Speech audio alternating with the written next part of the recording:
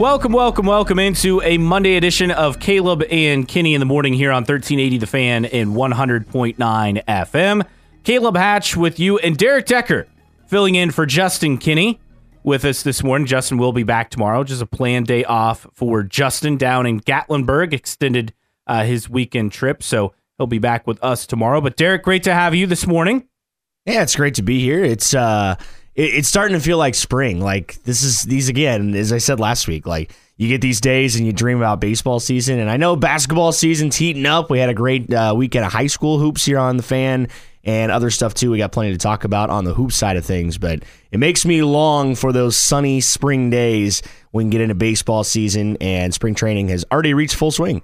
Yeah, and we'll have a baseball note in headlines this morning coming up on the show. The Comets.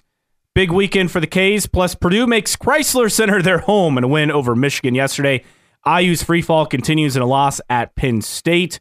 Plus in hour number 2, I'll tell you why you should buy Purdue in March. I know a lot of people are just waiting for them to choke, but I am not, and I'll tell you why. Plus, the one scenario that could possibly get Mike Woodson fired, and one of the Colts' targets, perhaps, in free agency to bolster the wide receiver room, Justin's favorite, option off the table. We'll get to all that. And the first ever Florida Man games were held over the weekend in St. Augustine.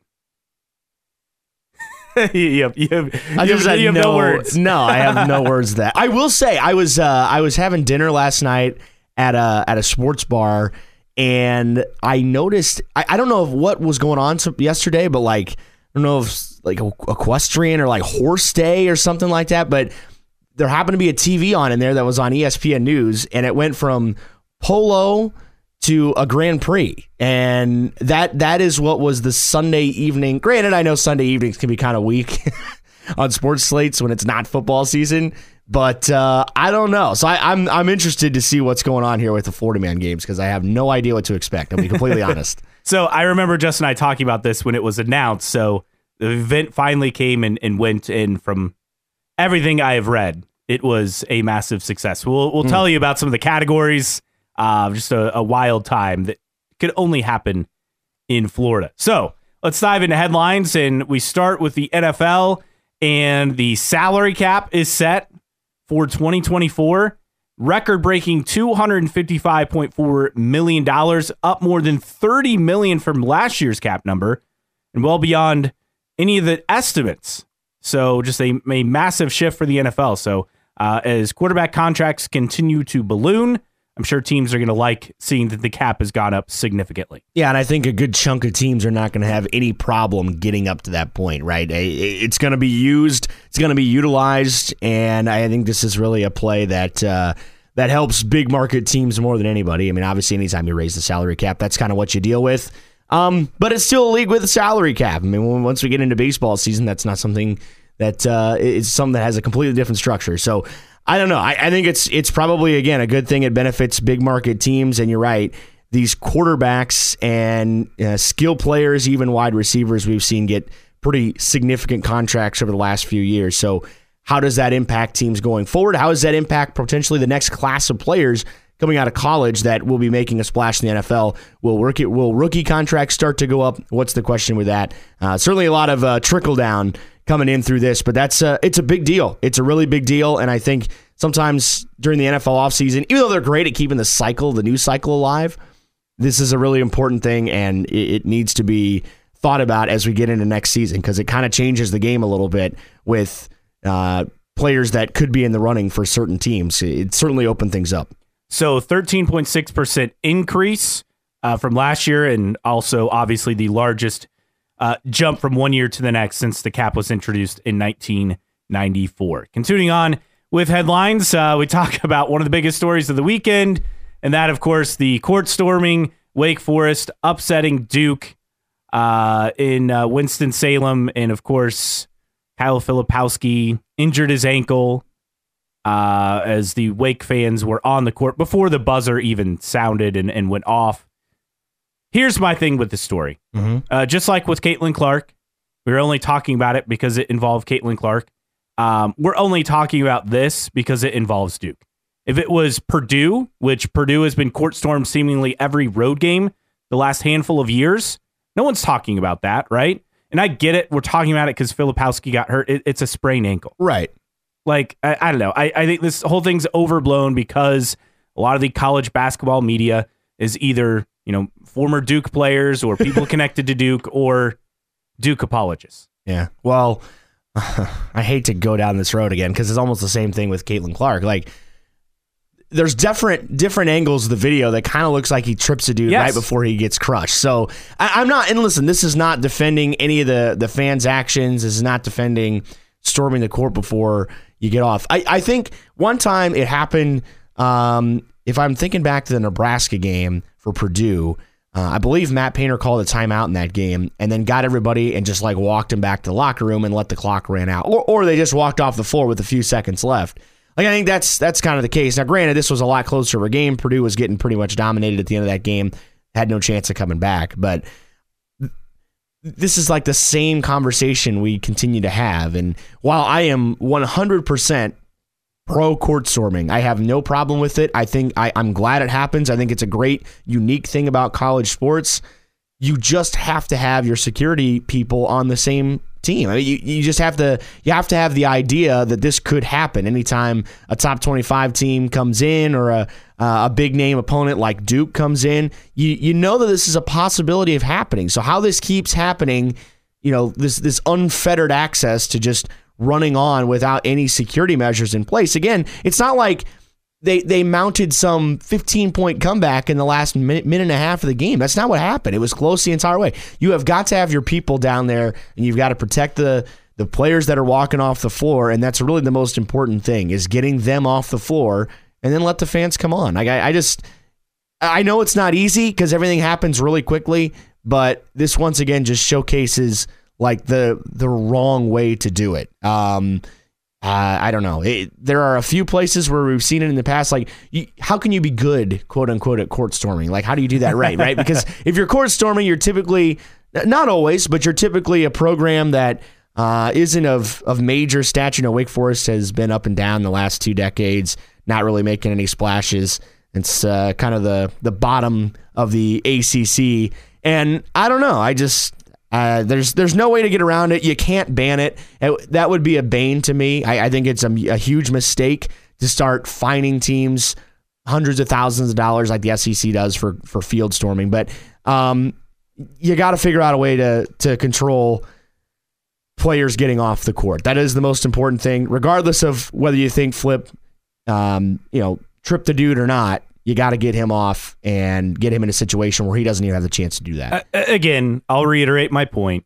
This is a conversation because of the team that it's involved with. No one's ever complained about Purdue, on the national sense, getting court stormed on road games. I guess that's the whole thing. Is it's because it happened with a high profile program, and that a player was allegedly injured, right? I mean, and if we're talking a sprained ankle, okay, yes, that's annoying. But we're not talking about a serious injury here. Someone else chipping in. It's the same thing you said.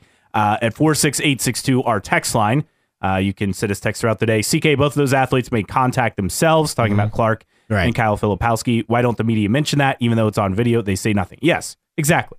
Now, the player the student ran into Filipowski, but he stuck his foot out. Oh, definitely. It's obvious in the video. Like, it's very obvious. We don't need to lie to ourselves about that. So, I am pro court storming. I understand you need to have better security, but that's on Wake Forest. Wake Forest should be apologizing to Duke for not doing a better job in that instance, and that's really ultimately what it comes down to. We move on to Major League Baseball. You're a Cubs guy, right? I'm actually a Tigers guy. But I have tons of friends that are Cubs guys, and I love baseball, so I follow the Cubs very closely. So Cody Bellinger saw the news over the weekend. Cody Bellinger back with the Cubs, 3-year, $80 million contract. So that's great news for the Cubs. Bellinger, who is 28, has opt-outs after the first and second years of the deal. But still, the Cubs get a signature player back, secure him.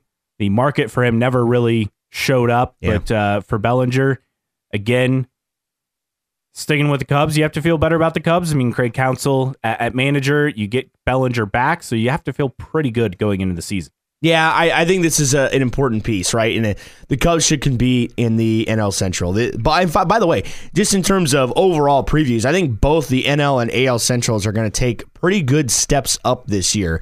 They have been the laughing stock the last couple of years on both sides. The AL Central worse than the NL Central, but this is a different year. I really firmly believe there are a couple teams that can make some noise at the top of the NL Central, and the Cubs are one of those teams. And the same thing for the AL Central, where you've got teams that should improve that were really young last year that kind of took some lumps early in the season and grew throughout the year. So this is a big pickup for the Cubs. This is a team that definitely, in my opinion, at this stage right now, assuming everything stays healthy, who knows what kind of moves they make during the season before the deadline.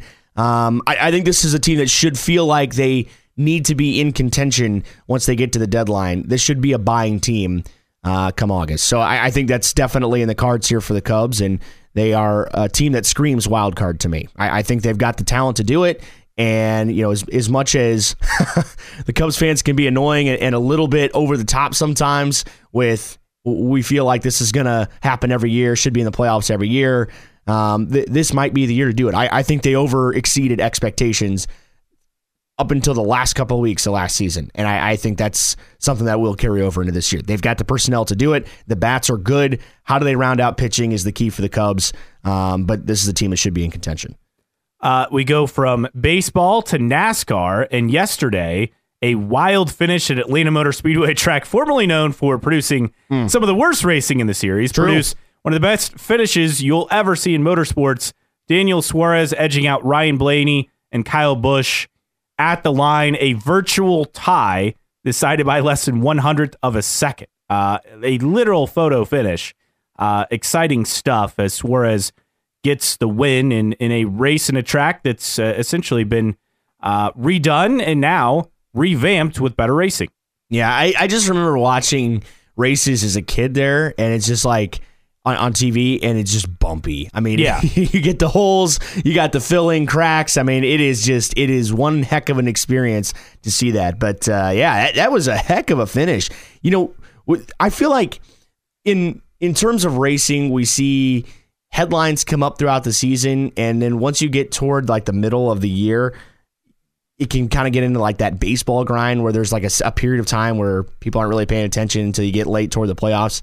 Same kind of thing for racing, but we're toward the end of the beginning of the season here, and there's still a lot of hype. And I think this is really good for the sport. It's a good thing to have finishes like this, and not have to rely on dudes throwing their helmets off of hoods to make headlines. So this is a really good thing. The NASCAR season is a grind, like you said, like baseball. There's 35 races. Yeah. But to have Atlanta, a track historically that's produced terrible racing, and it's true. I even said it last week, I wasn't even going to be interested in this race just because it's Atlanta. So I wasn't interested, but I missed out on a great finish. We go from NASCAR to the NHL. Patrick Kane returns to Chicago, and Patrick Kane gets an overtime game-winning goal to send the Red Wings to a win over the Blackhawks. Go figure. The reunion, I mean, everything writes itself sometimes in hockey, and that is exactly what happened here. Really, really cool moment again for the sport. Just an awesome moment to see. This guy's I think almost everybody feels like great teammate, former players, current players, great friend, captain, 1,000th game. Awesome stuff for him. The Indiana Pacers in action last night as they continue their play post All-Star break, and they hosted the Dallas Mavericks. Indiana gets a blowout 133-111 win over the Mavs. Miles Turner, season-high 33 points to lead Indiana in the win. Tyrese Halliburton had 17 points and 10 assists. Some bench guys with some big contributions. Right. Ben Shepherd with 15. He went 5 of 5 from 3 for the Pacers, who really kind of a down game from distance, 14 of 36 from 3, but a key win. You got to start beating these teams that are also playoff teams, and for the Pacers, you want to make sure you're on the right side, not falling into the play-in, and this is a big win for them as they beat a playoff Dallas Mavericks team, and for Indiana, it's, again, just got to keep grinding out wins and make sure you finish ahead of Philly. Yeah, and I'm going to turn this, I'm just like a politician, going to turn this conversation somehow into a conversation about IU basketball. So Mark Cuban was back in the state this weekend. He was in Bloomington on Friday at the Bluebird and allegedly got chance of, can you buy him out? While he was at the Bluebird. So it's definitely, there's other storylines surrounding, but I'm telling you, this Pacers team, we talked about it a little bit on Friday afternoon. This is a group right now that has all the pieces to make some real noise in the playoffs. Said that all year. They are built to make a run in the playoffs because they are borderline impossible to stop on offense. You know, you got to figure out a way to outscore them, and it's really hard to do against the best scoring offense that the NBA has literally ever seen. So it is one of those things where it's like, okay, how do you try and get this done? They have such a high ceiling because of that offensive firepower. It shows up again, and the Pacers are one of the more exciting teams in the state for a long, long time.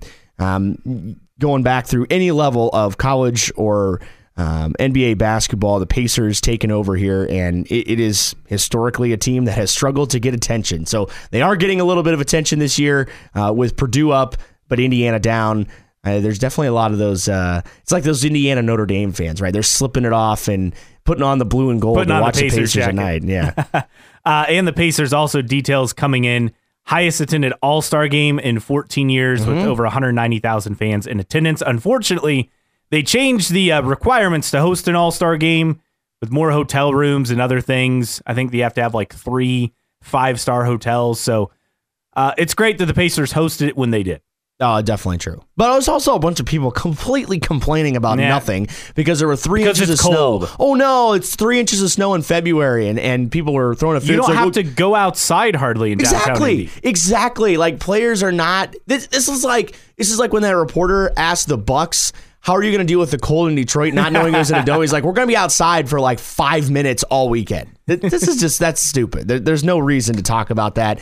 And being cold should not be a disqualifier from hosting any kind of event, even though it does seem like the last couple of trips through, like when the national championship was in Indy a couple years ago, it was ice cold. So it does seem like that's been a bit of a trend. But hey, it's wintertime. Like, what do you expect? Yeah, and again, the Pacers get to host these events because they do a good job hosting these events. They've earned that opportunity. And speaking of downtown Indy and Gaybridge Fieldhouse, on Saturday, the IHSAA Girls State Finals, and it was up and down for the 2 area teams participating as Bishop Luers. They get their 7th state championship as they win on Saturday over Brownstown Central. In fact, they'll have their celebration coming up at 2 o'clock this afternoon. You were on the call for that game. Also, you were there for Norwell falling to Gibson Southern despite a furious comeback. Yeah, and they did their celebration yesterday afternoon at the Castle. Great turnout, by the way. I was over there, and it was an awesome turnout. It was, it was described to me as kind of watching the atmosphere at the beginning, and honestly, all the way, it was pretty down. I mean, it is a team that expected to be in the mix for a state championship all year.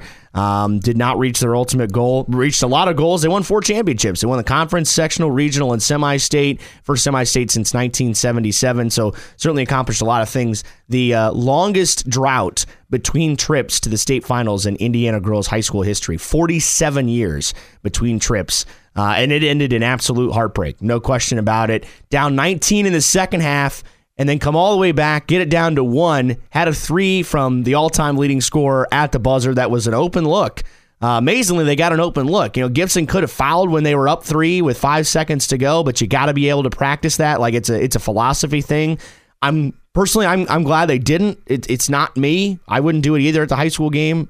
But they got their best 3-point shooter of all time, the kid who led the state in 3-pointers this year. She made 104 on the season, set a program record, again, the all-time leading scorer, and had an open look at the buzzer. I think any coach would take that every day of the week. We just want a shot at the end of the game. But Norwell ultimately comes up short in their first ever state championship game appearance for Luers. They were down 9 at halftime. But just kind of got the feeling. Brownstown had played about as good as they could play in the first half. And then the game got more physical. It sped up in the second half. Brownstown is such a deliberate team. They really struggle. Once Luers got over that hump late in the third quarter and got the lead, you kind of felt like this game was being close to being over because it just... The Luers had the athletes to deal with it. They had the size. They got the ball in the paint. They even threw in a couple of threes, which is important for a team like that. And Brownstown kind of shut down offensively in the second half. Almost got held to single digits. Tremendous defensive effort in that second half for Bishop Luers, and end up coming away with state title number 7. They've won more than anybody except for Heritage Christian in the history of the state, and they have more title appearances than anybody in the history of the state. So great turnout for that game, and glad we got to bring it to you here on The Fan. Absolutely. So we had both games for you on Saturday, and we'll continue with boys sectional play this week. We'll have semifinals on Friday and the championship Saturday night from Bluffton in the 2A sectional there for you later this week. 46862, your text line number. Again, 46862. Also, don't forget, you can always stream us, 1380thefan.com via the 1380 The Fan app. That's free to download or on your smart speaker. Meanwhile, it was a good weekend for the Comets. We would last Monday, in fact, exactly a week ago, I was looking at the planner, and it's like it was a bad weekend for the K's. Well, they bounced back. They not only get 2 wins, but they get 2 wins over teams they absolutely have to beat moving forward if they want to make the playoffs.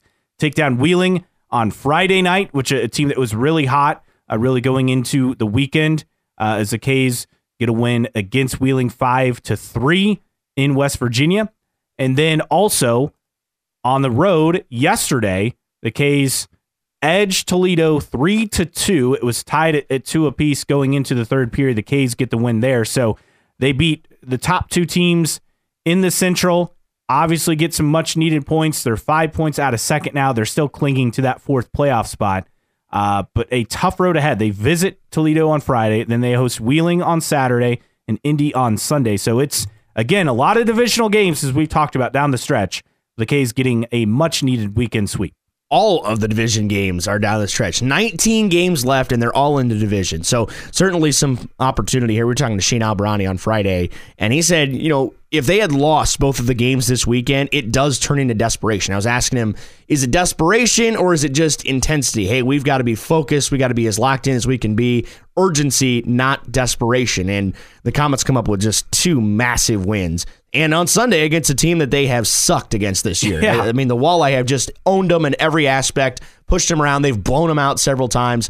So just a tremendous win in a place that is really, really difficult to win.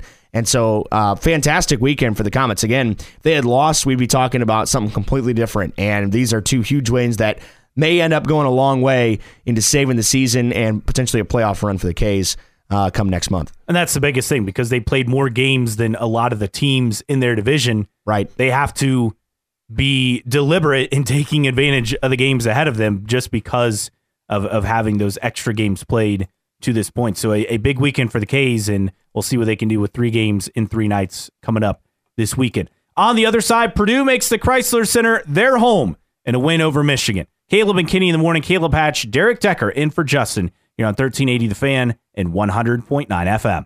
Caleb and Kenny in the morning here on 1380 The Fan and 100.9 FM. Caleb Hatch, Derek Decker in for Justin Kenny here on this Monday. Justin will be back with us tomorrow on the show.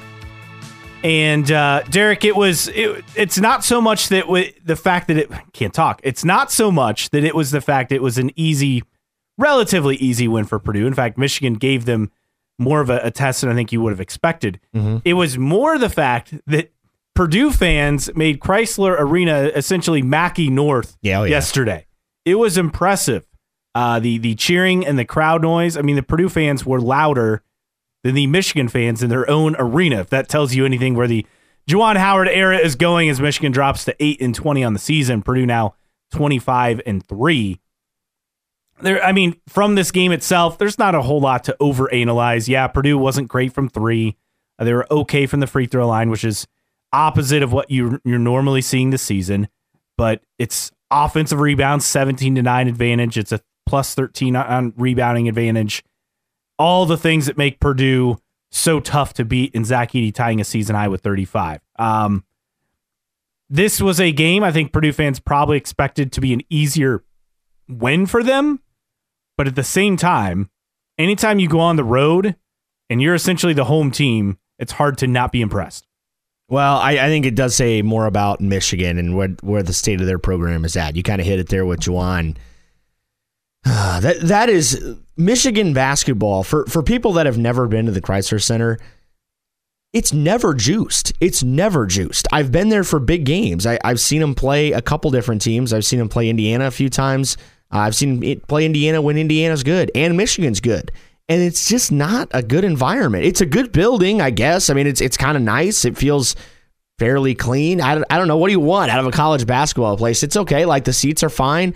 The sight lines are good. It's a easy enough place to watch basketball. You know, it's got the cylinder shape, just like it's kind of similar to Mackey. I mean, except it has seats instead of bleachers. But it's never been good. So it's not surprising that it bottoms out like this. And this is rock bottom for Michigan. This is as bad as it gets. Also want to remind people, for rock bottom's sake, for all the people talking about analytics and Juwan and how bad this season's been, they're like 7 spots bew Indiana and Ken Pom. They're like in the same class. Oh, so, yeah. So they're both. We'll talk more about that. They're both kind of in the segment. same spot. Yeah. Anyway, I was less impressed by Purdue yesterday. I don't think there's any cause for concern as far as, you know, big picture stuff. Are they crumbling again at the same time of the year? I don't think we really need to start talking about that yet. Obviously, Edey dominated and even had a great game for Zach Edey, 35 points, and goes for 15 rebounds. They were plus 13 on the boards. This is not a whole lot else to talk about. Yeah, Michigan kind of hung around. They shot it ridiculously well in the first half. They made, I think, 8 out of their first 12 shots in the game. So, you know, they were hanging in there a little bit, and Purdue never pulled away for the blowout. I think that's the difference, right, between this Purdue team and other ones in the past, where other Purdue teams are squeaking ones out on the road. Now, because they can beat teams by 25 on the road, we're expecting them to do that all the time. You're just not going to be able to do that in the Big Ten, whether it's Michigan or anybody else, even though I think Michigan's, without question, the worst team in the league. It is what it is, and I think Purdue did plenty to pull away. I mean, there's a text that just came in about, hey, Purdue should have blown them out. Are they hitting a wall again? My answer to that is no. Not yet. I don't think there's reason for that yet. We can start talking about this if this becomes, you know, a trend through the rest of the regular season. If we get a sample size of another 3 or 4 games, they kind of look up and down, maybe, and they do have a couple of quality teams left on their schedule. In fact, probably the most difficult finish of any team in the Big Ten. They go Michigan State, Illinois on the road, and then Wisconsin. That's 3 hard teams. And I know Wisconsin has really struggled. Michigan State wasn't great last night either, but they weren't great last week, losing right at home twice. And I get it. It's a bad loss. I don't know. How much do you chalk up? Same thing for Purdue, right? We just talked about this. You can't have double standards. Are they playing with a little extra juice? Ohio State, because they've got the interim coach and everything else. I don't know.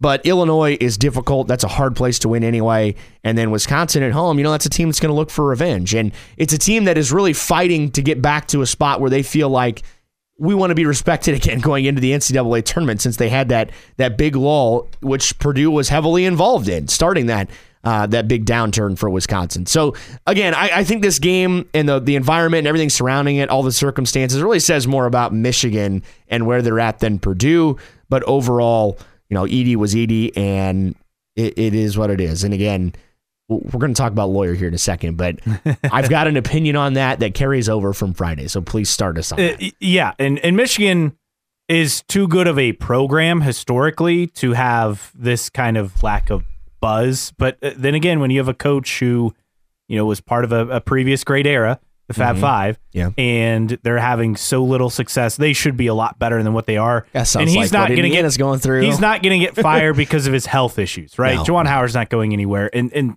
you know, he actually kind of should have that other chance next year, assuming he's fully healthy. And I think they said it on the broadcast yesterday. It's like, yeah, he just started feeling fully healthy within the last 10 days. So I think with all the changes there, he'll be back next year, and rightfully so because of the situation. But with Fletcher Lawyer, we've talked about this at length. We talked about it last week, looking at his numbers. Yes, he did hit a 3. He had 9 points.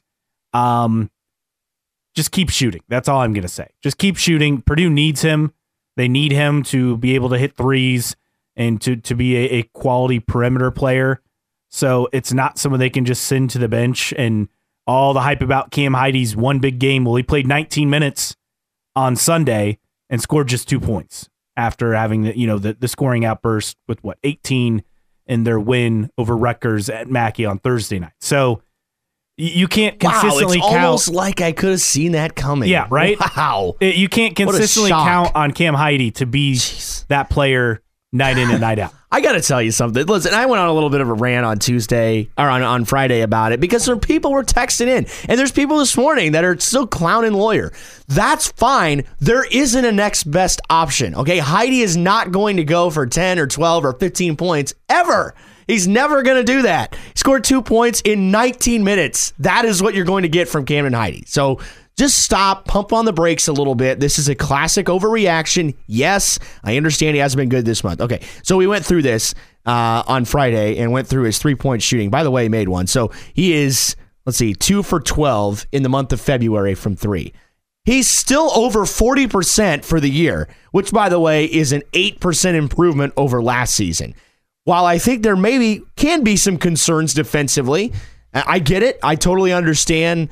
Hey, we need some better options defensively. If you want to throw Heide in there, I don't know how much better of a defender that Heide is. He's got a little bit more length, a little bit more size.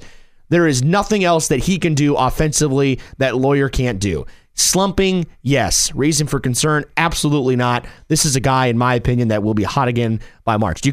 I will book it. I will stamp my name to that for a couple weeks down the road when it is time. Big Ten tournament, NCAA tournament. I think Lawyer is going to be once again in form. Shooters go through slumps all the time, and that is what that's what he is. That is what he's on the floor to do. He's not on the floor to be an A+ defender. He's on the floor to shoot it and distribute. And I think he does a tremendous job of doing that. He's a catch and shoot kind of guy. He can create from 3 anywhere. He needs to be in the lineup all the time. So just stop complaining about Lawyer and settle down just a little bit. I think Lawyer actually needs to shoot more. It almost feels like he's become hesitant to shoot. It's a mind game, right? Yeah. I mean, it feels all mental. He'll snap out of it. And for Purdue, the good news is he's going through this rough patch now, right? And not say in the Big Ten tournament or in March in the NCAA tournament. Definitely. So that's why I'm not that concerned. No. While on the other side, very concerned with Indiana. Their free fall continues in a loss at Penn State. IU drops their 4th straight game. We'll talk about what happened and why, well, there's no reason to believe anything positive the rest of the way. That's next. Caleb and Kenny in the morning. Caleb Hatch, Derek Decker with you here on 1380 The Fan and 100.9 FM. Caleb and Kenny in the morning here on 1380 The Fan, 100.9 FM. Derek Decker in for Justin this morning. Justin will be back tomorrow, enjoying some time in Gatlinburg. In fact, he's probably really not enjoying his time now because they're probably getting ready to drive home at the moment. But Derek Decker filling in, and he will be with us all day on the show. And you had the opportunity to fill in on the Sports Rush on Friday to call high school basketball, girls state finals, Bishop Luers getting a state title on Saturday. So it's been a busy weekend for you here, filling in on 1380 The Fan. One note that came in, Peter King stepping away. Yeah. Longtime football writer, but he posted his column, and he is stepping away from being a longtime sports writer. And he started off his column saying, "I'd really like to watch the Super Bowl on TV." It's like, yeah, that's fun. So he says he is retiring, doesn't know what the future holds. He won't be doing Football Morning in America, formerly, of course, Monday Morning Quarterback, but he is stepping away for now. But it's been obviously a great career for him with football. I remember reading Monday Morning Quarterback for years and years and years. So a great career for him. 46862 is your text line number. Again, 46862. A couple of texts I want to get to. CK, how bad is Michigan? IU won at Michigan. That's how bad. LOL. Facts. You have a point. Someone else saying it's hard because Purdue has had many shooters over the years. The majority of them have not been consistent or showed up when needed. I don't know. See, here's that's just not true. Like, that's just not true. Like, we're gonna sit here and talk about how Jaden Ivey wasn't good. Like, we're gonna talk about Carson Edwards not being good. Like, come on. Like, that's just no. That's just, I get it. You're hurt, and people are hurt because of the tournament losses, and that's totally fair. You know, the history of Purdue basketball is heartbreaking in the tournament. Totally get it. There's reasons to be skeptical, and it's easy for somebody to sit here and say, well, this team's different than every team in the past. And like, it's like saying the same thing to Indiana fans, right? You're thinking they don't win in the tournament. You just, I understand the pain, but you have to try and at very least be cautiously optimistic about this team, because this is the best team for all the good teams that Purdue has had in the regular season. This is the best one that Matt Painter's ever had, and it's not even close. No. Like this team is like leaps and bounds ahead of last year's team. Doesn't mean they're not going to have March heartbreak. Not saying that. Although Caleb's got an opinion on that coming up later. But I just stop being negative. Like I get it, but just don't be negative. There's no reason to be negative and say, "Well, shooters don't show up when they need to show up." Shooters are shooters, man. It's an individual thing. Every dude that comes through every program is different. Okay, they're not connected to all the bad mojo that exists in the past. So there has to be some balance there where we say, "Hey, this guy is a good shooter." Also, I can't believe the amount of hate this guy's getting in Fort Wayne, of all places. We were talking about the lawyer thing like ad nauseum on Friday, and I just cannot believe the skepticism around Lawyer, who has been a proven and consistent shooter. He is a sophomore and playing in a program where guys stay for 4 or 5 years all the time with Matt Painter. So there's no reason to think that he's not going to show up now or show up in the future when Purdue ultimately has good or great teams again in the next couple of years. There are 3 main reasons why I'm inclined to root for this Purdue team. Reason number 1, Fletcher Lawyer from Fort Wayne. Mm-hmm. Reason number 2, Caleb First from Fort Wayne. And reason number 3, perhaps my biggest reason, Braden Smith is a Westfield grad where I went to high school. So I have my own biases with this Purdue team, and Fair enough. Will admit that. Mm-hmm.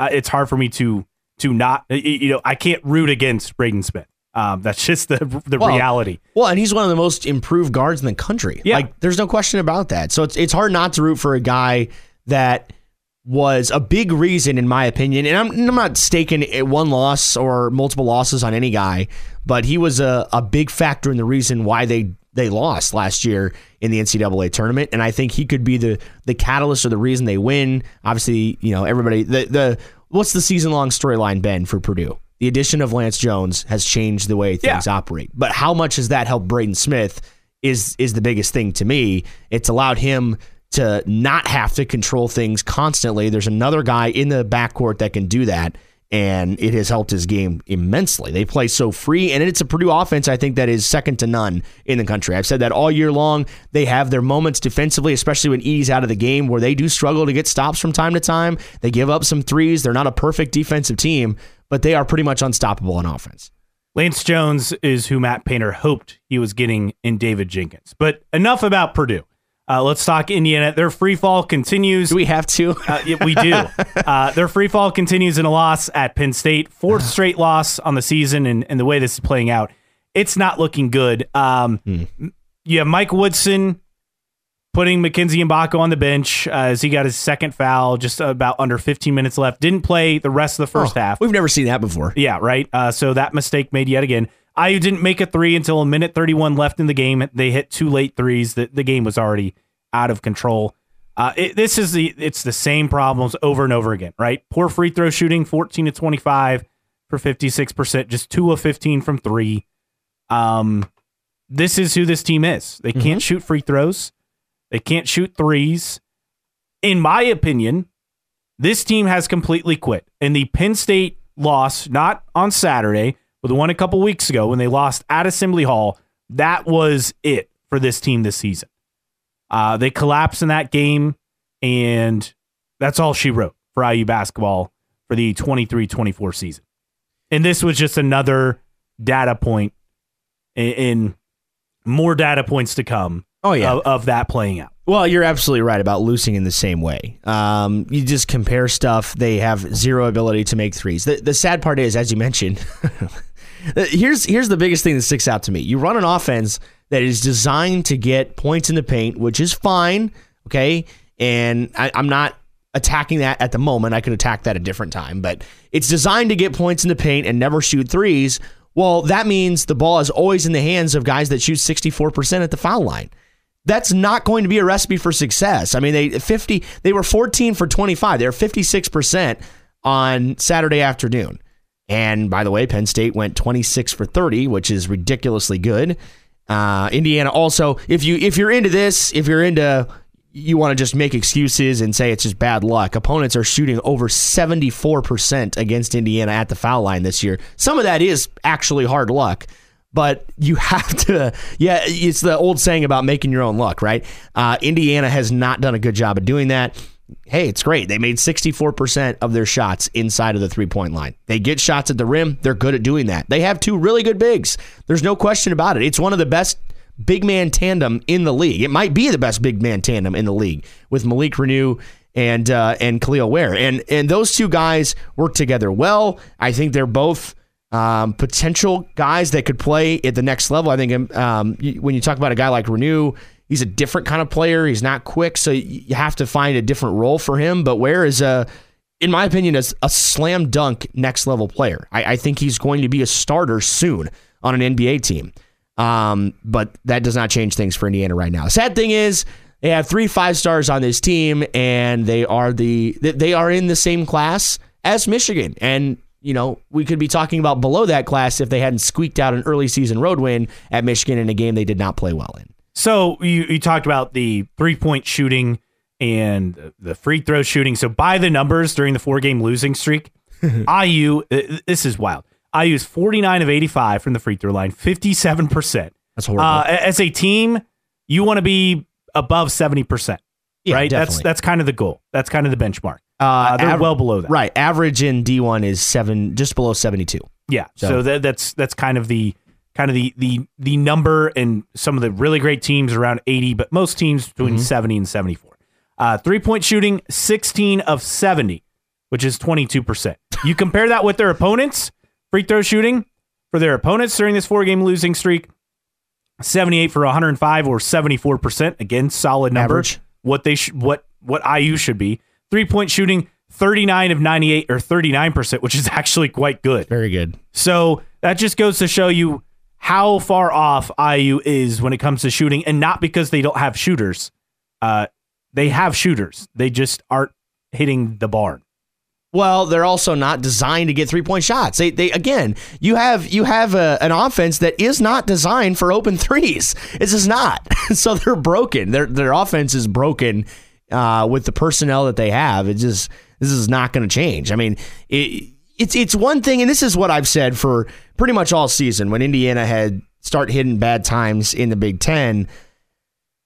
You can't lose in the same ways over and over. And unfortunately, that is what's happening. It is this. Listen, I was in Bloomington when Archie's last season was happening. Was covering the team intently at the time. And I, was heavily involved in every game down the stretch that Archie lost.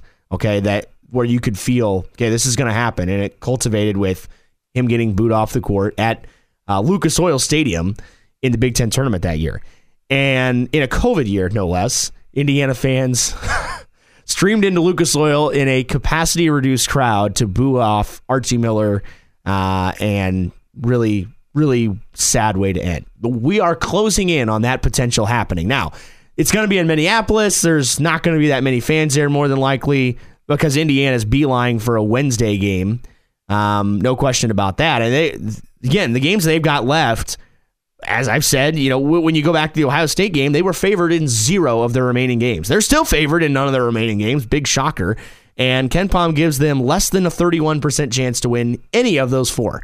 So you got to go with Wisconsin, Maryland, Minnesota, and Michigan State. Maryland, Minnesota in the middle there on the road. Michigan State certainly playing for stuff. Actually, all 4 of those teams still have plenty to play for at this point in the season. They're all trying to make NCAA tournament pushes. Maryland, I think, is underachieved.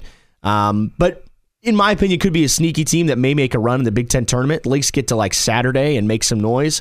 Penn State feels like one of those teams. Yeah, Penn State could be that team too.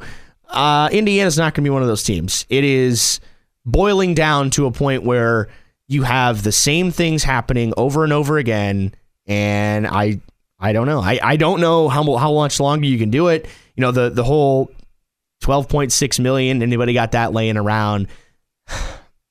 We're going to talk about that more in the second hour. But I just have to say, as far as Indiana goes right now, the way this is shaping up, how much different would the narrative be genuinely if Indiana had not completed that massive comeback against Ohio State? If they had lost that one too? because that'd be 6 in a row with the Penn State game. If they lose out, which is not unreasonable to think they might do. Well, and I feel the same way. I said this for a bit. Yeah. They'll be lucky to win another game this season. Yes. If they lose out, they'll finish the season on an 8-game losing streak. That is and should be, for all the people that say, Indiana's fallen its program. Well, they definitely have. I mean, it's not a program that is at its standards that it wants to be. But at Indiana, you cannot accept that. That is not an acceptable number. You cannot have an 8-game losing streak. There is no room for that. There's no reason that should happen for Indiana, a program with the resources and the talent that they have. You are a chronically and crucially mismanaged team if you go on an 8-game losing streak with 3 5-stars. I'm just saying. And I'm not going to be the guy that puts all the stock into high school rankings about it's all about the star ranking and whatever. And I mean, you've got 2 coaches at Indiana that think completely differently on that level, right? In the football program with the new vision of Kurt Signetti, what's his star ranking? Like, that was like his first quote in the presser. He's like, I've never looked at a kid's star ranking. But that is, it is a fair measurement most of the time. Yes, guys slip through the cracks. It's not always perfect, but it's reasonable to assume that you have enough talent on this roster to at least be in the top half. And that is not asking that much for a program that pours more money into basketball than any other program in the Big Ten. And unfortunately, that's not been the case for Indiana. They have not gotten their wish. And in my opinion, honestly, this may come down to Quinn Buckner and how that thing works. Because for people who don't know, Quinn Buckner has more pull than anybody else on the Indiana basketball program. He's a trustee. He has more pull than Scott Dolson. I wouldn't go as far to say as Dolson is his puppet, but I'm telling you, in terms of the way the athletic department works, for the basketball program only, it is Quinn Buckner's voice that matters most. He is the loudest voice in the room. Obvious buddies with Mike Woodson. Does that play a factor? Maybe. Maybe people come up with the money, but I see those two defending each other. I see Quinn defending Mike at least for another season. Unfortunately, I think you're really messing with a time period that's not good to mess around in because you've got a chance to really capitalize. Again, Indiana has been and is on the leading edge of NIL stuff. They were on the leading edge before NIL was a thing. They had a plan when lots of Big Ten teams did not. There's plenty of money in the program. Indiana is one of the best financially supported universities for college athletics in the country. They were the most profitable athletic department in the nation last season. For them not to have an acceptable basketball product is really pitiful. It's disappointing. And at that point, Indiana can throw money at any of its problems. It's not going to fix it until you have a guy that can change the culture. Mike Woodson promised to change the culture. He has completely failed at doing that. There is zero accountability for him or his players.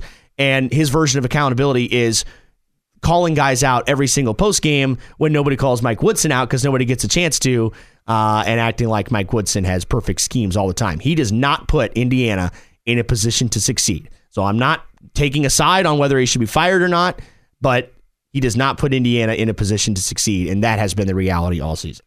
And he had an interesting comment against Penn State after the game that we'll get to also coming up next hour. Real quick before we wrap up this hour, Purdue-Fort Wayne men get a split over the weekend. They win on Friday at Green Bay. The road trip continued on Sunday, losing by 8 to Milwaukee on the road, so a split. Meanwhile, congrats to the women as they have clinched a home game for the quarterfinal of the Horizon League Tournament Championship. It'll be March 7th at the Gates Sports Center. Coming up on the other side, why you should buy Purdue. Yes, buy Purdue in March. I'll tell you the one reason why. That's coming up next. Caleb and Kenny in the morning. Caleb Hatch, Derek Decker, in for Justin Kinney here on 1380 The Fan and 100.9 FM. Hour number 2, Caleb and Kenny in the morning here on 1380 The Fan and 100.9 FM. Caleb Hatch and Derek Decker in for Justin Kinney. Justin will return tomorrow, enjoying an extended weekend down in Gatlinburg. But Derek Decker with us. You can always hit us up on the text line at 46862. Again, 46862. If you miss anything in hour number 1, don't forget you can always listen in on the podcast. Caleb and Kenny, just search for it on your favorite podcasting platform. That will be up around 10:30, 11 o'clock each and every day after the show. And as always, you can stream us 1380thefan.com via the 1380 The Fan app or on your smart speaker. Coming up this hour of the show, why you should buy Purdue in March. Not sell, but buy. I'll explain. Plus, the one scenario that could get Mike Woodson fired, and a move by the Bengals that chips away another potential marquee free agent wide receiver target for the Colts. And before we leave you, after 8:50, the first ever Florida Man games held in St. Augustine. We'll tell you about some of the wild events that they had for this special weekend down in Florida. 46862, again, your text line number. And Purdue getting a win yesterday at the Chrysler Center, and what essentially was a home game with so many Purdue fans in attendance. Boilers get a win. Michigan played them tough for a while, but Purdue able to pull away in the end of that game. And one of the reasons why, and yesterday didn't showcase that, mind you, but one of the reasons why I am buying Purdue, especially over last season, which I get it, everyone wants to compare this year's team to last year's team, even though I feel like they are very, very different teams in terms of personnel, talent, ability. The freshmen aren't the liabilities because now they're sophomores, and Braden Smith is one of the best point guards in the game. Obviously, Zach Edey's still Zach Edey. Lance Jones is a massive upgrade over David Jenkins, and that's played out this season. Purdue just has so much more depth, right? And that's the biggest thing. They have freshmen who can, come in off the bench, or sophomores who can come in off the bench who aren't necessarily counted on, unlike last season. But the one reason I'm buying Purdue, so last season, the Achilles heel for this Purdue team was a simple one. It was 3-point shooting. They were 291st in the NCAA, just 32.2%. And that was part of their downfall in March, especially in the NCAA tournament, because they were hot shooting throughout the Big Ten, right? David Jenkins was on a heater the entire Big Ten tournament championship run. And then that obviously completely went away in the loss to FDU. Purdue this year, they're number 2 in the NCAA in 3-point percentage, 40.6%. They were briefly number 1 as Kentucky at the moment. But Purdue has slipped to number 2. In fact, they've slipped a little bit more down to 40.2% when you add in yesterday's stats. So this is why I'm still buying Purdue. I get a lot of people are either ready to jump off or were never believers because of, well, quite honestly, the narrative, right? It's the only reason. And that's the only reason. The narrative is the only reason that people are hanging on, and it's that, Matt Painter can't win in March. Well, that has nothing really to do with the players on the floor. That's just a narrative. Yep. And also, that's not true because he has an Elite Eight appearance. He has multiple Sweet 16s. A chip in away from being in the Final Four, I might add. Like a crazy play away. One of the most ridiculous plays you've ever seen in the NCAA tournament away. Is that Matt Painter's fault? Like, stop. No. That was just an outstanding play and one of the biggest moments. And Purdue was unfortunately on the losing end of it. So the saying that Matt Painter can't win in March is not true because his Elite Eight was back in 2019. All right. And that's recent enough for that to matter. And they have a Sweet 16 appearance just a couple years ago. Right. But because they lost to St. Peter's, that's why people are saying, Matt Painter can't win in March. But that was a Sweet 16 team. Yes, last year was a first round loss and one of the worst losses we've seen in the NCAA tournament in NCAA tournament history in terms of a 1 and a 16. Mm-hmm. But that's one data point. Yeah. So really, to me, the 3-point shooting is the biggest reason why this Purdue team is different. You can throw in the ancillary reasons, right? The freshmen are now sophomores. Lance Jones has been huge. He's no David Jenkins. And despite the struggles by Fletcher Lawyer, he's still nearly 9% better shooting threes this season compared to last season. So even that, like I get everyone's blasting Lawyer and has been for the last week or two. Dumb. But he's just gone cold. He'll be fine. He'll figure it out. Shoot or shoot. Let me be choosy with what I say here. I will. First of all, I agree with you. I think there is no reason. The only reason that anybody has said that they're not going to win in March is because of what happened last year and what happened against St. Peter's and what happened against North Texas in 2021. Yes, it's been a string of horrendous NCAA tournament losses for Purdue against teams that would have been their worst regular season loss in program history. I mean, FDU was one of the worst teams in college basketball last year. This was the worst NCAA tournament loss ever by a team ever. And so I get it. I understand being scarred by that. Here, let me play devil's advocate, though, okay? I go back to the beginning of the season. They had a very similar start last year, right? They had the impressive early season wins last season. They had the same thing this year where they took down the Zags, turned out to be not that good, took down Tennessee, really good win in a kind of a grinded out sort of game. And the Marquette's also very good, and they won that game. Yes, they were close. That was early in the season. They beat Alabama up in Canada. They beat Arizona in what was basically a home game. It was on a neutral court, but it was in Indy and definitely a pro-Purdue crowd. The biggest difference, I would say, between last year and this year, if you want to be a hater of Purdue, the Big Ten schedule has been completely different. The Big Ten is so far down this year from where it was at last season. And yes, Purdue still has, even with all that considered, think about this, still has a number 3 schedule strength in the country if you look at it in terms of KenPom. Okay, so still basically one of the most difficult schedules in the country. But they have not been challenged as much in Big Ten play. They have lost to 2 teams that aren't on their level. One of them is a non-tournament team. The other is probably a tournament team in Nebraska, especially after their win last night over Minnesota. When's the last time you could say, think back in the Big Ten, when's the last time you could say, this is a pivotal game, Minnesota at Nebraska on a Sunday night in late February? That was on Big Ten Network, right? Right. But that's a battle of 2 teams fighting for an NCAA tournament berth. Yes. And those are 2 teams. I mean, think about it. Nebraska, you could kind of see the writing, like they were getting better last year. They kind of hung around in some games. Minnesota was horrible last year. They had 2 wins in the Big Ten. Ben Johnson has taken that team to a fringe NCAA tournament squad, and definitely at least a lock for the NIT, which is a step for Minnesota. So either way, they're going to be playing postseason basketball. But there's just, you look at the winning streak that was ended by Ohio State. Okay, so they had a 9-game winning streak in there, and the best team they played was Wisconsin on the road. That's, in fact, the only team they played that was ranked better than 43 in KenPom. So they have not had a difficult stretch of games. This is a different Big Ten this year. Granted, they have dominated these teams, which is different than other years. I do think there is something to be said, though, that they haven't played like an elite national team in a really long time.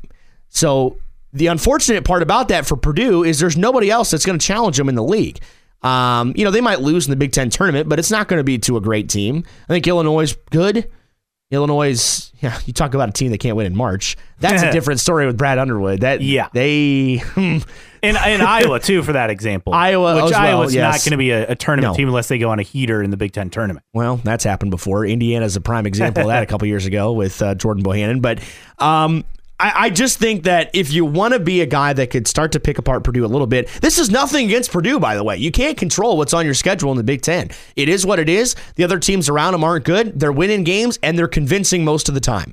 Like, what else can you ask Purdue to do? All I'm saying is this is setting up to be, okay, how do they respond to pressure for the first time in a long time? Because they're probably going to trail at some point, either in the NCAA tournament, Big Ten tournament, whatever, when the heat starts to get up. How do they respond to that, knowing that it's been 2.5 months since they've played an elite team that they're going to face sometime deep in the tournament if they make it that far? So that's the biggest question mark for me. But again, it's really just a question mark that you can't answer and you can't control. So I am firmly in confidence with this Purdue team right now. There's no reason to think that they're going to lose early in March. Not saying they're going to win the national championship. I still think, as I said at the beginning of the year, well, I changed my narrative at the beginning of the year. I said Kansas was going to be the best super team of the decade. That has not turned out quite so. I own it. They don't even pass the metrics test to win a championship. No. But UConn does. And yes. UConn, I'm telling you, I've seen them play probably 12, 13 games this year, like full games. They are that good. When national UConn is good. fully healthy, which has been an issue this season. Yes. But when they're fully healthy, they are the best team. Purdue and Houston are right there. They're all right there. And those 3 teams have clearly separated themselves from everyone else. Mm-hmm. But UConn is the best team in college basketball when healthy. Now, Houston will probably be number 1 when the polls come out today, and Purdue will probably move up a spot from 3 to 2.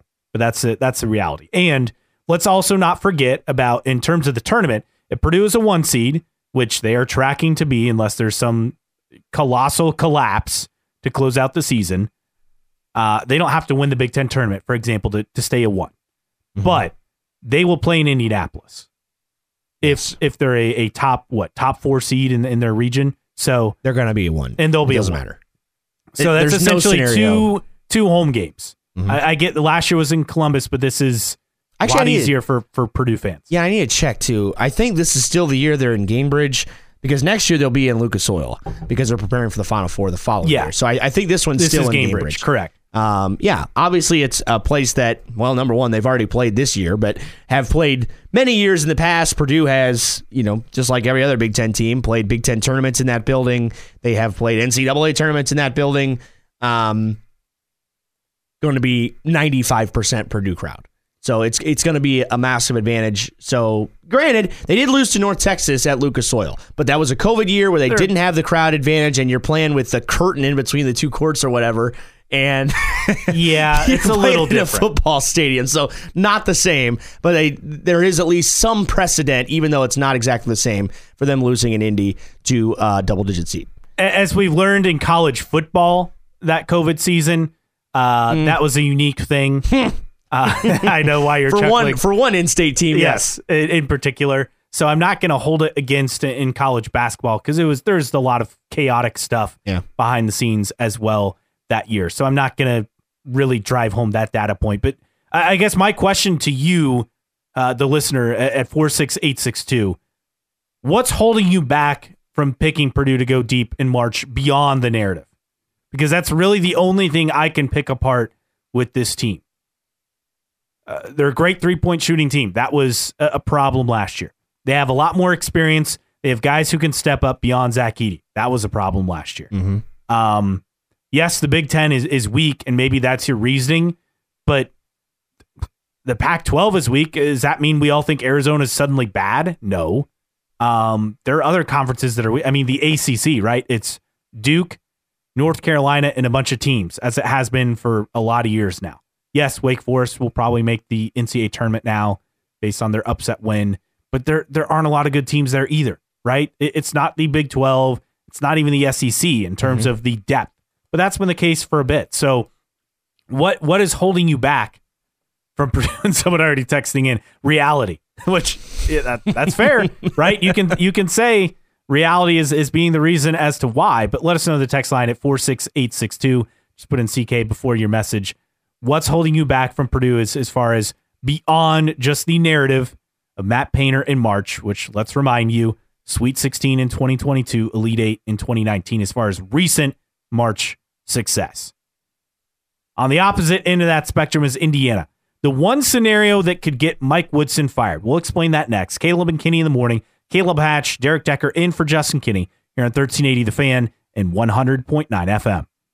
Caleb and Kinney in the morning here on 1380 The Fan, 100.9 FM. Caleb Hatch and Derek Decker in for Justin this morning. Justin will return with us coming up tomorrow here on The Fan. And 46862 is how you reach us on the text line. Again, 46862. Just put in CK before your message. We asked the question going into the break, what's holding you back on Purdue? Someone said reality. Someone else said Purdue has lost to double-digit seeds 3 straight times. I get that, but they're playing in Indy for the first 2 rounds for the most part. Someone else, heartbreak is holding me back. A heart can only get broken so many times. Sounds like a country song. Yeah, it does. It does. And one other text at 46862, 3-point shooting, if they go cold, they won't win. Someone else, I think, and it's been covered over, is Edey getting in foul trouble is another reason. Yeah. Okay, that one's a realistic one. That one is fair because they do struggle. I think they struggle less offensively, but they do struggle on defense. You could imagine a scenario. I mean, this happens, right? That's probably the most genuine concern of anything that anybody's brought up all day is Edey gets in foul trouble early in the game, like 6-7 minutes in. Okay, has to sit a chunk of the first half. Doesn't mean Matt Painter's going to go full Mike Woodson mode and just sit him the entire time. But that's a reality check for a team that, this is a long-standing argument in the Big Ten, right, it's officiated so much differently. Purdue is one of the fewest fouling teams in the country, by the way. They are one of the bottom teams in the country in foul rate in a good way. And so will that change the NCAA tournament? Doesn't necessarily mean they're going to get hosed. Teams will play them differently. It's tough to gauge this when you play the same teams all the time, right? Like everybody in the Big Ten has a plan for how to play Zach Edey. Okay, when you play a team that you don't see, maybe they do have a different plan of attack. So that one is for real, and there's a very decent chance that when he's off the floor, Purdue could struggle immensely on defense to get stops because you see the C's open up and you don't have a 7'4" dude stand in the middle of the paint anymore. It's like, hey, we can actually take it to the rim now. That could change teams' offense. And the other thing, and we saw Minnesota, right, have success, but they still lost the game. They got Edey in foul trouble. They still lost. Obviously, Ohio State got the win. Edey was in foul trouble in that game, but fouls generally are not an issue for him throughout the season. Someone else, turnovers and athletic guard play, and that's another good. Turnovers have been kind of the one thing you could point to with this Purdue team as far as a data point of concern. But and that's been known. They're mid-level though when it comes to turnovers. They're not far one direction as far as really few turnovers or a lot of turnovers. So that's one. And then athletic guard play, yes, right. Athletic guards in the tournament, always a concern because as good as Braden Smith has been, he is still undersized compared to a team that perhaps would have bigger guards. But that's the stuff that you get concerned about Sweet 16 on.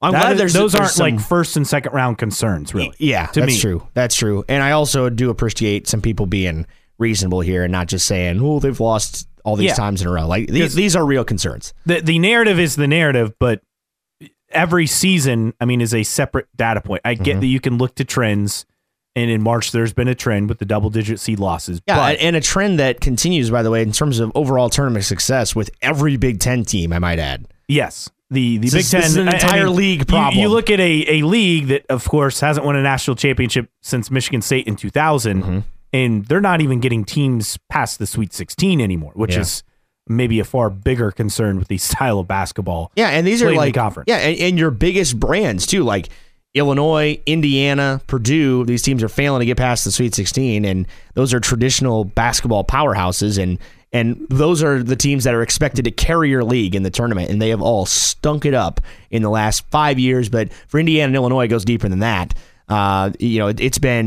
It has been 20 years since either Indiana or Illinois has been past the Sweet 16. Isn't that hard to believe?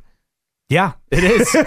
But I mean, those great Illinois teams, right? That was over 20 years ago. And Brad Underwood's had a few different pretty good teams. Oh, yeah. And they have just laid eggs in the first round or the second round. Just a couple of years ago, right? With Kofi Coburn and Ayo Dosunmu and that group. Yeah, and then Goody ended up coming on the floor and like playing a million minutes. Like, what a random situation to be a part of. Like, but that's what always seems to happen. I know it's tournament play, but like that is always what seems to happen with Big Ten teams. Is like they end up facing a scenario that they never see in the regular season, and then you have to try and adjust on the fly, and you get beat. And it's like the same playbook for every team that plays a Big Ten team every year. Well, and big man focused basketball. Yeah, that's part of it. A struggle in March, and UConn has a big man, but he's not the focal point, right? Donovan Klingen's not the focal point. He's legit though. He's a great player. But he is not needed to be the star, and maybe that's the biggest difference from UConn and Purdue, let alone the fact that UConn has a lot more NBA players on their roster than Purdue does, and that's the key, right? You got to have 4 NBA guys to win a national championship, and you look at it for Purdue, they obviously have one obvious one, but then beyond that, that's where the kind of the question marks begin. We shift from Purdue and talking about NBA players and March success to Indiana. Yes, they'll probably have one guy go to the NBA and Khalil Ware, but beyond that, March success probably not going to happen. This is a team that could potentially lose out the regular season and in the Big Ten tournament. Go over. They've already lost 4 straight. We're seeing boos from fans at home games, an empty balcony at home games now. And now you pulled off this stat is just absurd to me. They're 0-6 against Penn State, Northwestern, Nebraska, and Rutgers in the Big Ten. First time they were swept by Penn State since the 2008-2009 season, which you got to remember was Crean's first year, and that team was a dumpster fire. And the year after that, by the way, was the last time that Indiana was below 100 in Ken Palm. So yeah, we're talking about that level. We're talking about historic levels of futility for IU under Mike Woodson. Now, as someone pointed out on the text line earlier, IU still in the thick of it in terms of the Big Ten, which you just got to get him over the hump. Yeah, he's saying you two must have forgotten that IU is in the thick of it in the Big Ten. Yeah, well, that's what Mike Woodson thinks. And Mike Woodson, to his credit, for the first time all season, did take a little bit of responsibility following the loss on Saturday to Penn State, saying, I'm not happy with how I coach this team. I think I can take any team and win with it. I won't blame my players. I will always put it on Mike Woodson. I don't think he has. I don't think he's done that, but that's the first time he has. Well, first of all, said something to that level. Okay, all time, the reactions all together here. You've got the first thing is good that he's taking responsibility for the loss. The one thing I do disagree with is I don't think Mike Woodson, speaking of himself in the third person, which he doesn't do anymore. By the way, I miss that. When he first coached Indiana, when he started in Indiana, he was sitting on podiums talking about how Coach Woodson doesn't like that. Yeah, but weird. Yeah, it is kind of weird. But he doesn't have a track record of taking any team that he has and winning with it. He does not have a track record of doing that. Like, they won some last year. Like, of course, they made the tournament 2 years in a row. One of them took a huge run at the end of the season in the Big Ten tournament to get to the NCAA tournament, to play in the first four, and then get smoked by 30 in the first round of the NCAA tournament. But I don't think he really has a track record of saying, like, it's not like this guy has some unbelievable win-loss record in the NBA either. It's not like he's just some genius that's figured out how to win with any team anywhere. That's not really true. But other than that, I do appreciate him taking responsibility, at least, for the loss, because all season long, even during like timeouts, I go back to the Nebraska game the other night. He called a timeout after Galloway was working his butt off on defense and trying to guard Tominaga the entire second half. I thought he did a tremendous job on him. He gets free once, gets his first bucket of the second half. Mike Woodson calls a timeout and just rips Galloway on the sideline. Like, listen, I'm not saying personally. I think we have gotten to a point in like coaching culture where there is a little bit too much coddling with players. Like, you feel like you can't really rip in anybody anymore. But you're talking about a guy. You have to be fair when you're criticizing your players, and I think Mike Woodson has been a little bit unfair to his players, calling them out every post game. That happens. That works like once a season, where you can come out after like a 3-game losing streak. We've got to have better leadership, and that's on our guys. That's not necessarily on me.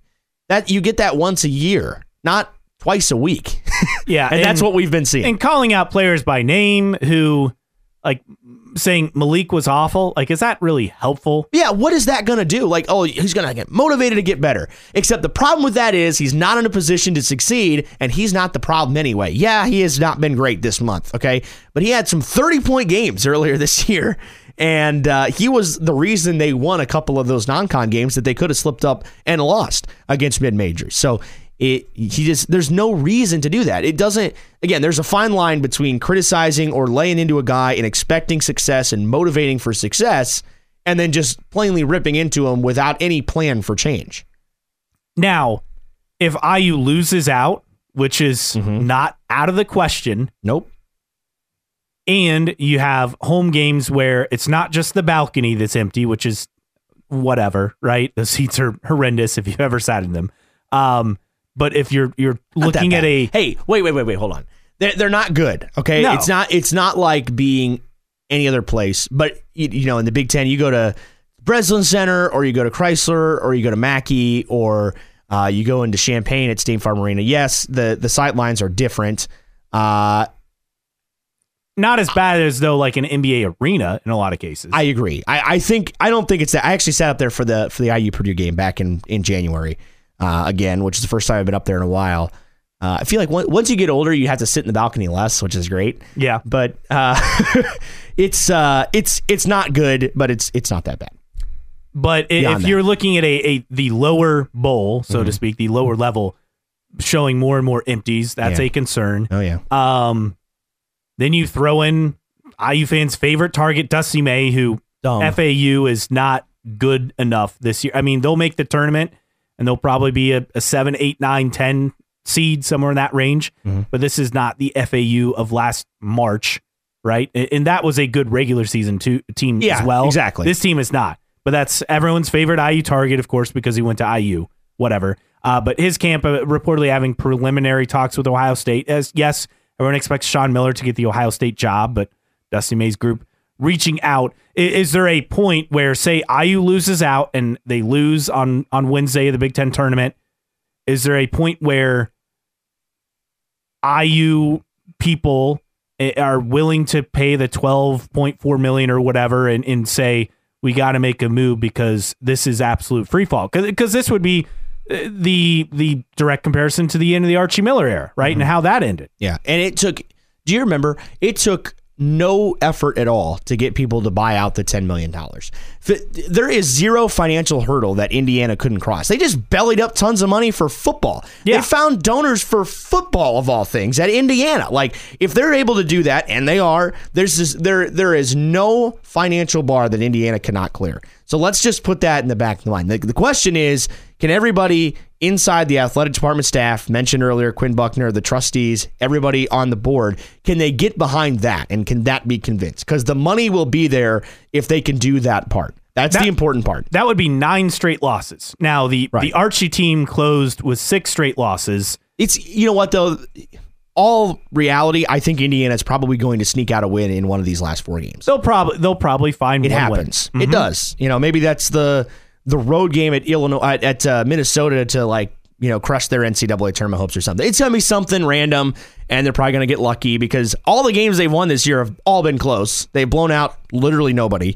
They're probably going to win one. I don't know if that necessarily changes anything. I still think, you know, you get blown out on Wednesday at the Big Ten tournament. That's still cause enough at this juncture for potential moving on. But one scenario we were talking about and joking around at the break. If FAU gets on the 8 or 9 line, there's a good chance, in my opinion, because of play style, like we were talking about, that they get in the same pod with Purdue. So they could play in Indy. Not saying FAU upsets them. What if he takes him to the wire? But what if he does? What if Dusty upsets Purdue? Of course, we're also assuming he hasn't taken the Ohio State job by this time, which is pretty likely. I mean, if he does take the job, it'll be after the season or after FAU loses. But there may already be an agreement by that time in secret that he's going to take the job after they lose in the NCAA tournament. That might happen. Who knows? But FAU upsets Purdue in the round of 32 in Indianapolis. It would be hard to say that Indiana doesn't give him an offer to be Indiana's coach. Personally, I'm not a fan. There's another name out there, and let me throw this out there just for fun. Pat Kelsey from Charleston has been a name that's been floated around. I've seen that around. Yep. But it's, again, you're also getting a mid-major guy that is 48. He's a little bit older than some other coaches. He's older than Archie was when he was at Dayton. He's winning at a place, I think that the more impressive part is he's winning at a place that hasn't always had a tradition of winning, like Dayton. Dayton is, what has been proved over the last 5 years is literally anybody can win at Dayton. It's a great program. They have a great following. It's the cream of the crop for a mid-major.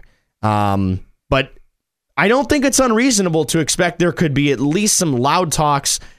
I don't think Indiana would fire Mike without a real plan soon. I think they would be within a week or a week and a half.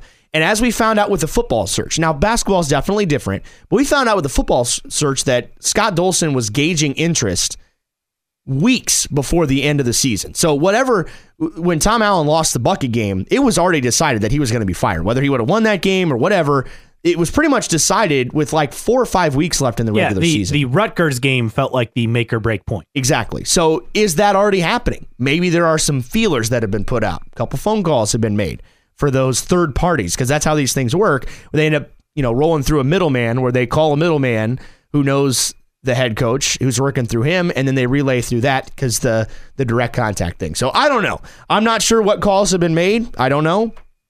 But I would have the inkling that at least a couple calls have been made. Doesn't mean they're going to move on. I'm not saying the decision's made yet.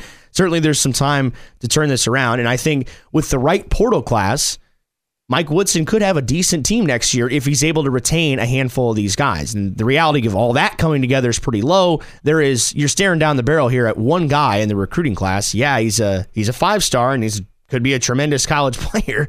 But they already left an open scholarship seat this year.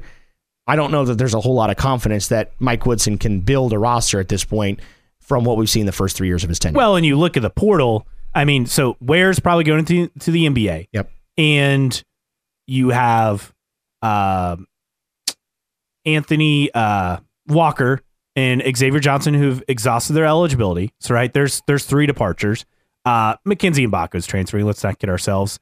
Caleb Banks is transferring. Well, I will say, though, Yeah, you're probably right. I was going to say, I think there's a chance that maybe one of those guys could stay if they do go through a coaching change, pull like a Trace Jackson Davis, who is in the portal, waits to see who comes back, and then whatever new coach gets hired. Maybe they go for a big splash and they go for Pocha, a big name that's already coaching somewhere else, because again, unlimited money we're talking about for basketball at Indiana. Caleb Banks is transferring. I mean, he hasn't even stepped on the floor the last several games. CJ Gunn probably transferring. That's 6 guys as far as roster turnover. Then you get into kind of tougher decisions, guys who have been injured and haven't really played a whole lot. Factoring in Anthony Leal's probably back. Does Trey Galloway transfer? It thought of as untouchable, but the rumor mill that he could transfer. Mm-hmm. So, I mean, you're looking at a minimum of 6 guys leaving this roster and probably up to 8 or 9. Woof. So you're talking about massive roster turnover. You have a program that's treading water, that's only bringing in 1 recruit because they missed out on Derek Queen. Now, Woodson has been good at adding late adds in the recruiting class. True. But there's no momentum coming off this season, unlike the previous seasons where he was a new coach. So you can sell that. And then NCAA tournament appearances. You can obviously sell that. You can't sell this season beyond, hey, you can be a starter. You can get immediate playing time here. Whoop-de-doo. But that, I mean, are you really that's getting... important for some guys, but that's not going to be the elite guys. Yeah. And also, are you getting the best guys as far as fit in that scenario? Probably not. Someone pointing out on the text line at 46862 is we'll wrap this up. How does Scott Dolson still have a job? Well, no athletic director has figured out the basketball program since Bob Knight was fired. True. That's just the reality. Yeah. Yes, Fred Glass had a good run. And he was with a Tom different... Crean. I will also say, too, he was a different kind of AD. So... Yeah.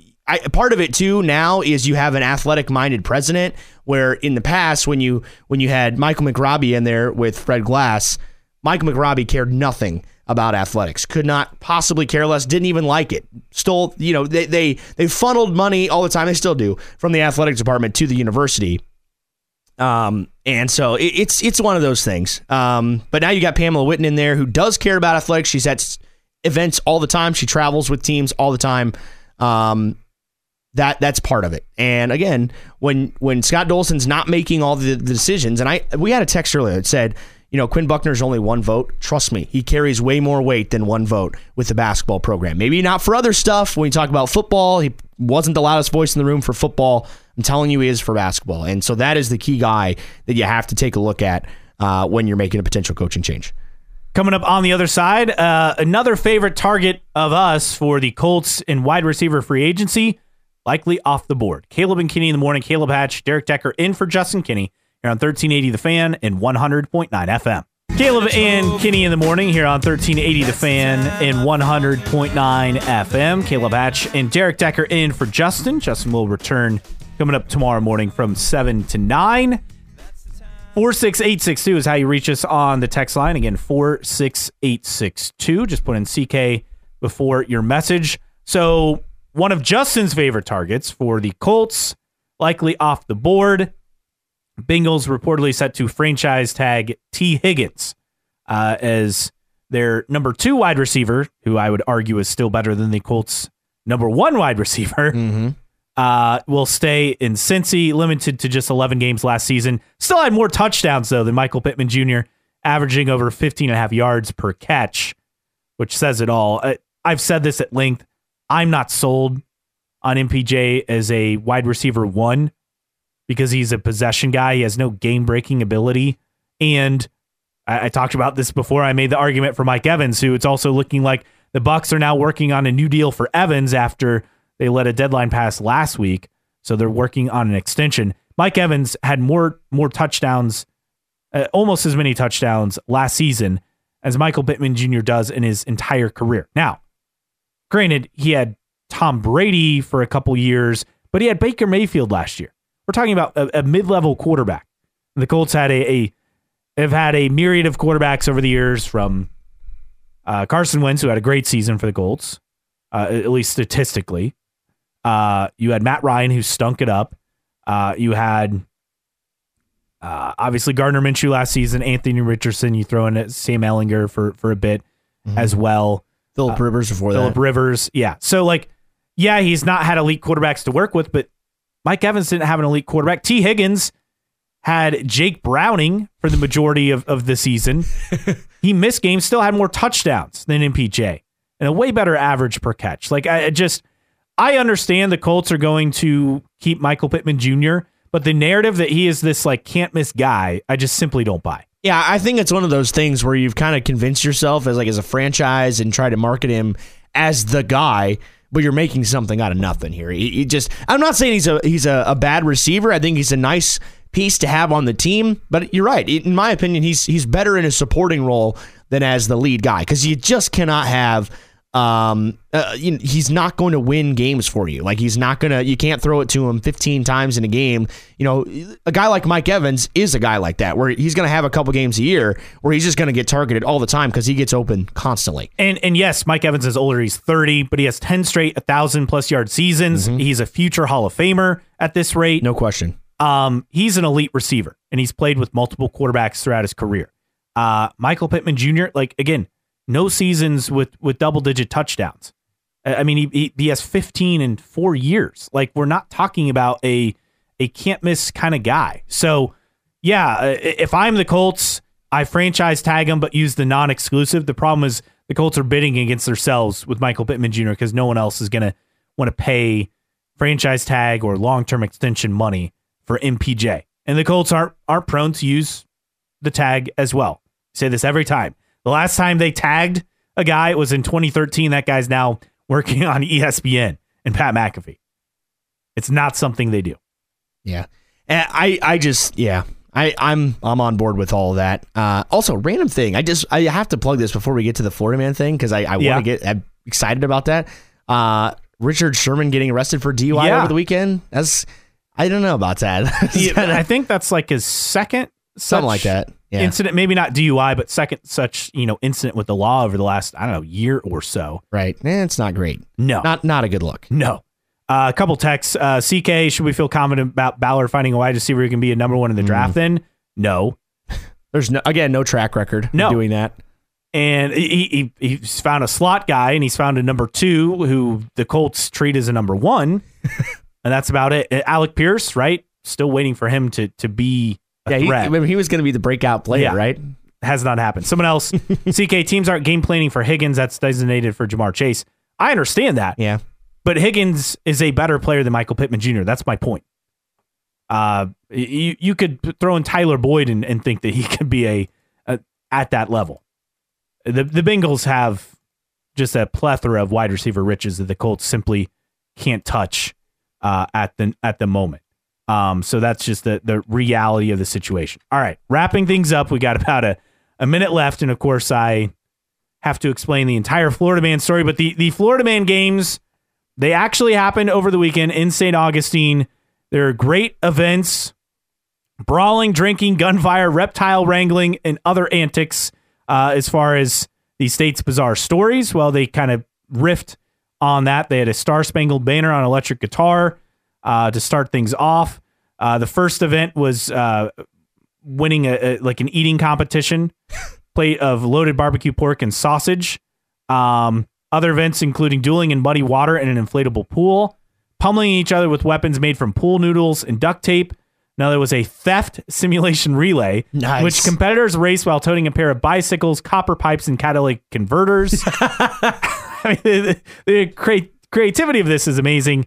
And they also had contenders wrestling sumo style while holding pitchers of beer, running from actual sheriff's deputies while jumping fences and avoiding obstacles. And then there was a scramble to grab cash, flying in simulated hurricane winds. $45 per ticket. They had a lot of teams. They expected ticket sales to exceed 5,000. Wow. That is, I would pay to see that. Yes. I would pay quite a bit to see that, honestly. That is like the most entertaining day of all time. That's like your best weekend. Take your wife on a date to go watch that. The Florida Man see it. And one of the judges was a former American gladiator. Nice. and saying that, hey, we need a Florida woman games as well. Lori Ice Fetrick, who was on the show American Gladiator, saying so maybe we'll see that in the future. Nice. I'll book my tickets early. Thanks to Derek Decker for filling in. I'm Caleb Atch. Dan Patrick coming up next. The Herd with Colin Cowherd at noon. Indiana Sports Beat with Jim Coyle from 3 to 4, and the Sports Rush with Brett Rump from 4 to 6, all here today on 1380 The Fan and 100.9 FM.